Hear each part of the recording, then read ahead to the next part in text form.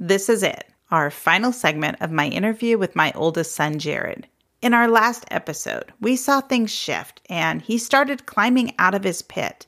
I can't wait to share about how he's doing today. So let's go ahead and get started.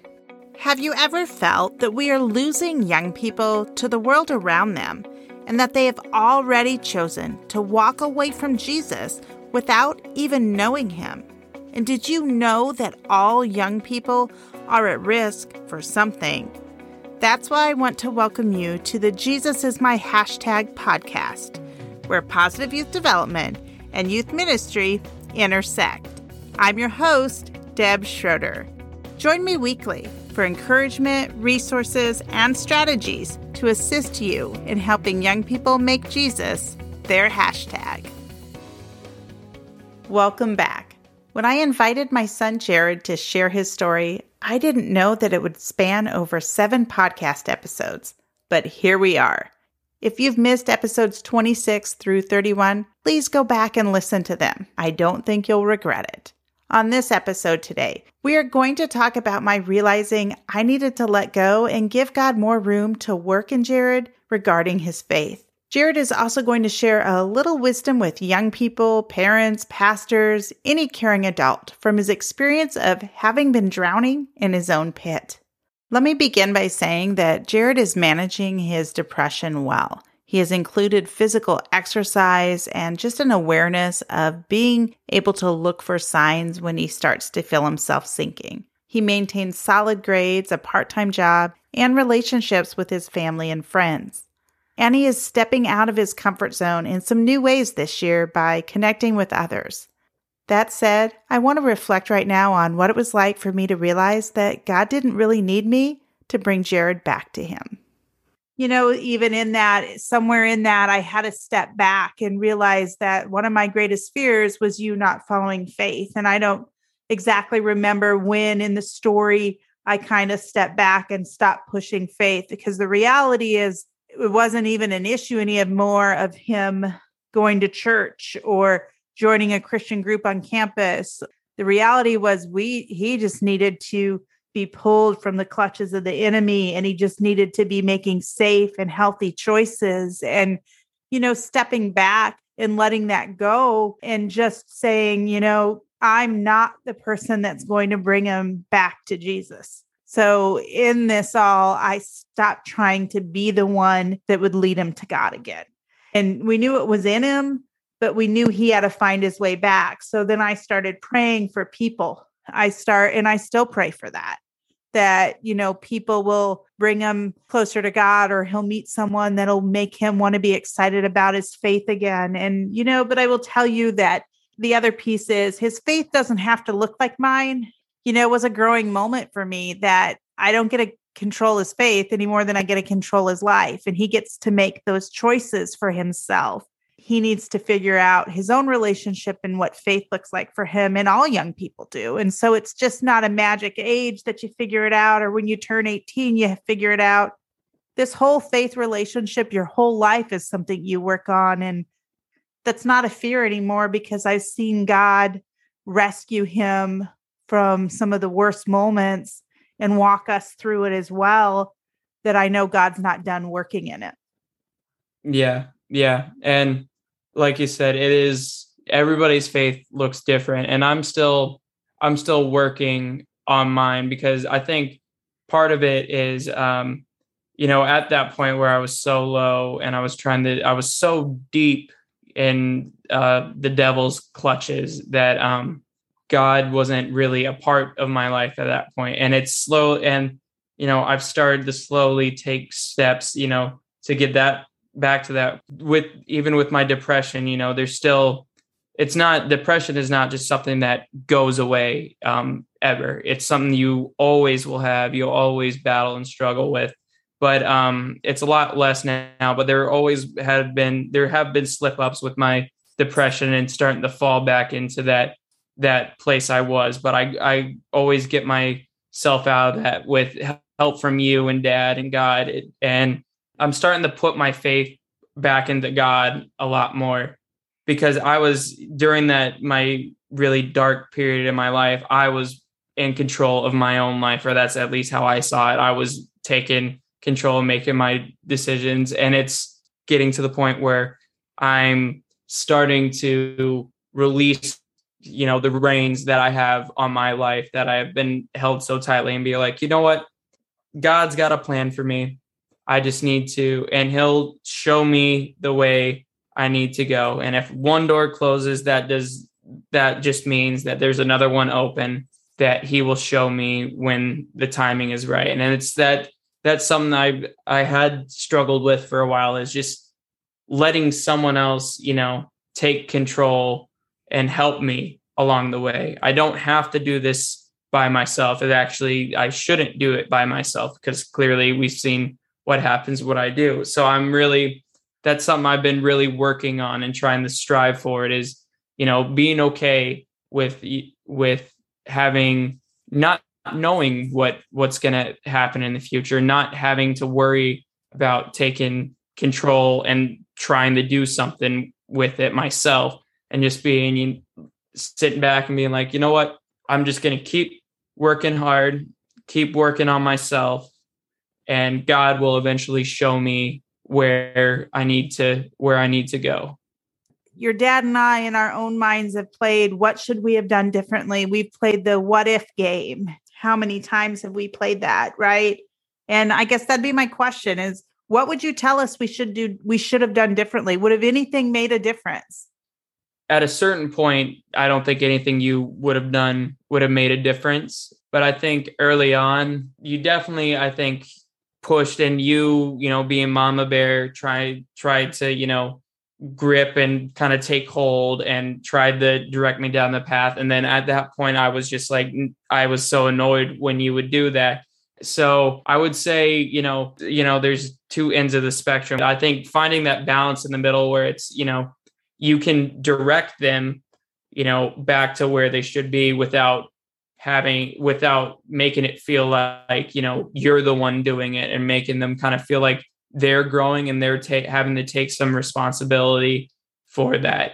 Kind of, you put like a safety bubble around me. And if I got too close to that bubble, you'd be like, nope, get back further inside. I think that bubble was really tight around me. So I would always try and burst that bubble and pop and break through. I think relaxing a little bit sometimes would have been good, but it got to the point, it got so bad with me just saying, yeah. I think you guys got frustrated, and then I'd get frustrated that we were having the same conversation over and over again. That I think the more we had those conversations, I think the quicker it turned south. I'd come angry to the conversation right away and closed off. So I think we then would all kind of be pretty quick to anger when that started to happen. So I think as much for you as for me, I think it's sometimes good to, take a step back, really, calm everyone's emotions, and then go back into it. Because I remember even when I started that summer, I was home. And then that fall semester, I was home. I think that was the biggest thing that we did that helped me, was I still had, those stubborn moments when I'd go in the conversations really closed off and we'd get angry, and then we'd step away, and I think we'd come back later. And then that was like the biggest turning point thing, I think, for me, was we'd come back later and we'd have all that anger would be gone, and we'd talk about it. And then that's really when we'd come back. And then that's when, the conversations became really beneficial, because then at that point I was open to hearing it. Everyone was in the conversation and wanted to have that conversation. Do you think some of that was because you were in a different place? Because had we even done absolutely. Those same things, and we never started angry, but do you think that a year before it wouldn't have mattered because you didn't want to have the conversation? Right. Yeah. I don't think it would have mattered. And I think every kid is different, because I think there would be kids that would be in my situation that right away, at the beginning, would have listened to it. And I just was not that kid. I had to get, 6 feet down before I could let anybody else pull me back up and help me get back up. You talk about anger, and I would say lots of things can drive our anger. And it was really not anger as much as it was fear, and even Right. sometimes desperation. Like, just we saw you, and you say you only fell 6 feet. I would say you were much further than 6 feet. Right. And, I just think there's this peace and not even exasperation, but it's just this fear and just this weakening. Like, we saw you sink and your depression just fully take over. And it really became more depression than it was even an issue around alcohol. And I just feel like we were sinking. And it's interesting, right? As your kid is sinking, you feel some of that sinking and you feel that weight pulling you down as well. But we've come so far, and I want to celebrate that. Like, we've had 2 summer vacations together where we've laughed and where we see Jared again, the kid we like to be around, that's funny and that's witty. I mean, we love being around him, and we kind of felt like, especially this summer, our family felt together again in some ways. And there's been so much healing. And so where are you at with your friendships or your relationship with your siblings? I think with them, and then with myself, and then with you guys as well, it's so much better. I think I'd argue to say it's better than before I went through all this. Because we all have that sense of vulnerability with one another, that we all know I feel like we're a lot more open as a family as to what's going on with each other. We have trust in the other person that, they'll care for us, they'll be there, and they understand what we're going through. With Jacob, I'm just so proud of him. I'm just so proud of him and happy, who he's becoming. And I think, he'll have his own issues, obviously, but I think he's got a lot more level head than I did over the last year and stuff. I've talked to Jake, a little bit about, what I went through and everything I did. And I always go back to saying, I'm always going to be worried about you a little bit, because I don't want you to do the same things I did. But I always end up saying, I trust you. You got a good head on your shoulders. And basically, if you think I would have done it back then, don't do it, is essentially what I'm saying. And then with my sister, it's really funny. She's such a goofball, and she's also quite a bit like me. But she also has a better head on her shoulders, I think, than I do. I love who she is. She's so comfortable with herself. And she's very motivating in that way, that she's very confident in herself. And I try to take a little bit of that and, feel comfortable, try to be as comfortable with myself as she is. Cause she's just, she doesn't really care what other people think. And she's all out there. And if you don't like who she is, that doesn't bother her, because she's going to be who she is. And she's so comfortable with herself that, it's really inspiring to me. And I just love that about her. Some of our heartache as a family was our broken relationships with Jared. And to have seen this shift back to healthy relationships as a family, and to see your relationships with your siblings grow, has just been amazing and a blessing from God. And I just want to thank you for sharing your story, Jared, because, I'm so cautious that it's your story. We have a story too that is tied and intertwined with it. But, right. It's bold and it's courageous that you're willing to share this with my listeners. And I just thank you for that, because there was a time where you didn't want to talk about it. What changed that you're willing to share your story now? I think it's the fact that, I'm in such a better place now, and I'm comfortable with myself, and I'm happy with who I am, but I'm not content with who I am. I want to keep growing as a person and keep, having good experiences, not bad experiences like I was having.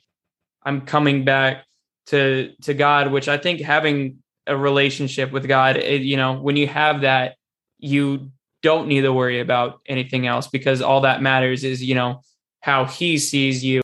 It's not that it happened a long time ago, but I'm at a point where I know what happened, and I'm not, obviously there's a lot better ways I could have gone about learning some of the lessons I learned, but I'm also weirdly appreciative of that time that I went through. And I'm more appreciative of you and more appreciative of God, because there's a lot of different endings that could have happened with where I was at. And I think if it wasn't for God and it wasn't for you, always banging on that door, trying to fight for me every last inch, I don't think, I'm not saying I wouldn't be here, but I don't think I'd be as far along, with my growth as a person as I would have been. So I think all that has just made me really open and comfortable, with talking about it, because it's part of who I am.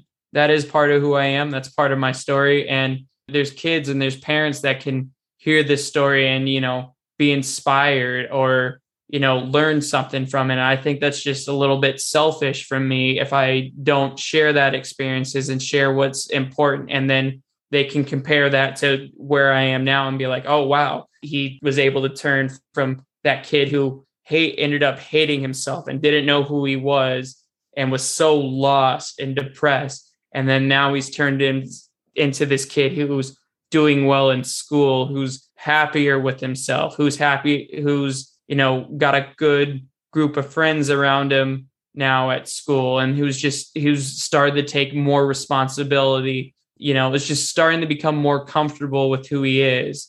I think that can help a lot of people. So if you could tell young people, tweens and teens who are struggling, or if you could just give them one piece of advice, what would it be? The one thing I would say is when other people are trying to help, you need to let them. You're not meant to do it on your own. You can't do it on your own. It's just impossible for someone to, go through all that and go through life on their own. Your parents are there for a reason, and they're there to guide you and direct you and help you become the person, they know you can be. So, and it's not even just parents, if it's friends or, a pastor or, just anybody, you need to, if they're offering help, let them help. What's the worst that can happen? But at least, you're trying. And I think that's part of the reason I got so bad was I didn't try and I didn't let other people help.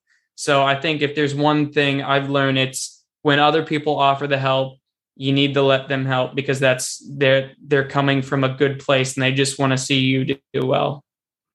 And so if you could tell a parent or a youth pastor or any caring adult who has a young person in their life that is really struggling and seems far from God, what would you tell them to give them hope? God has a plan, and it's not, it's his plan. It's not your plan. You got to pray, trust in him, but also don't give up on your kid. Because there's so many times that you could have given up on me. And I'm so thankful that you didn't, because if you did, I wouldn't be here right now in this way. So I'd say, pray, trust in God that, his plan is what's best for you and your family and that person. And just don't give up on your kid. Just keep fighting. Even if they're not receptive of it, just keep fighting for that person, because of how much you love them and how much you appreciate them and how much hope you have in them to, turn it around. Well, that wraps up our series on Finding My Way with Jared Schroeder. We saw Jared at his lowest, but we also see him in a better and healthier place. My parenting was not perfect, but my faith carried me through.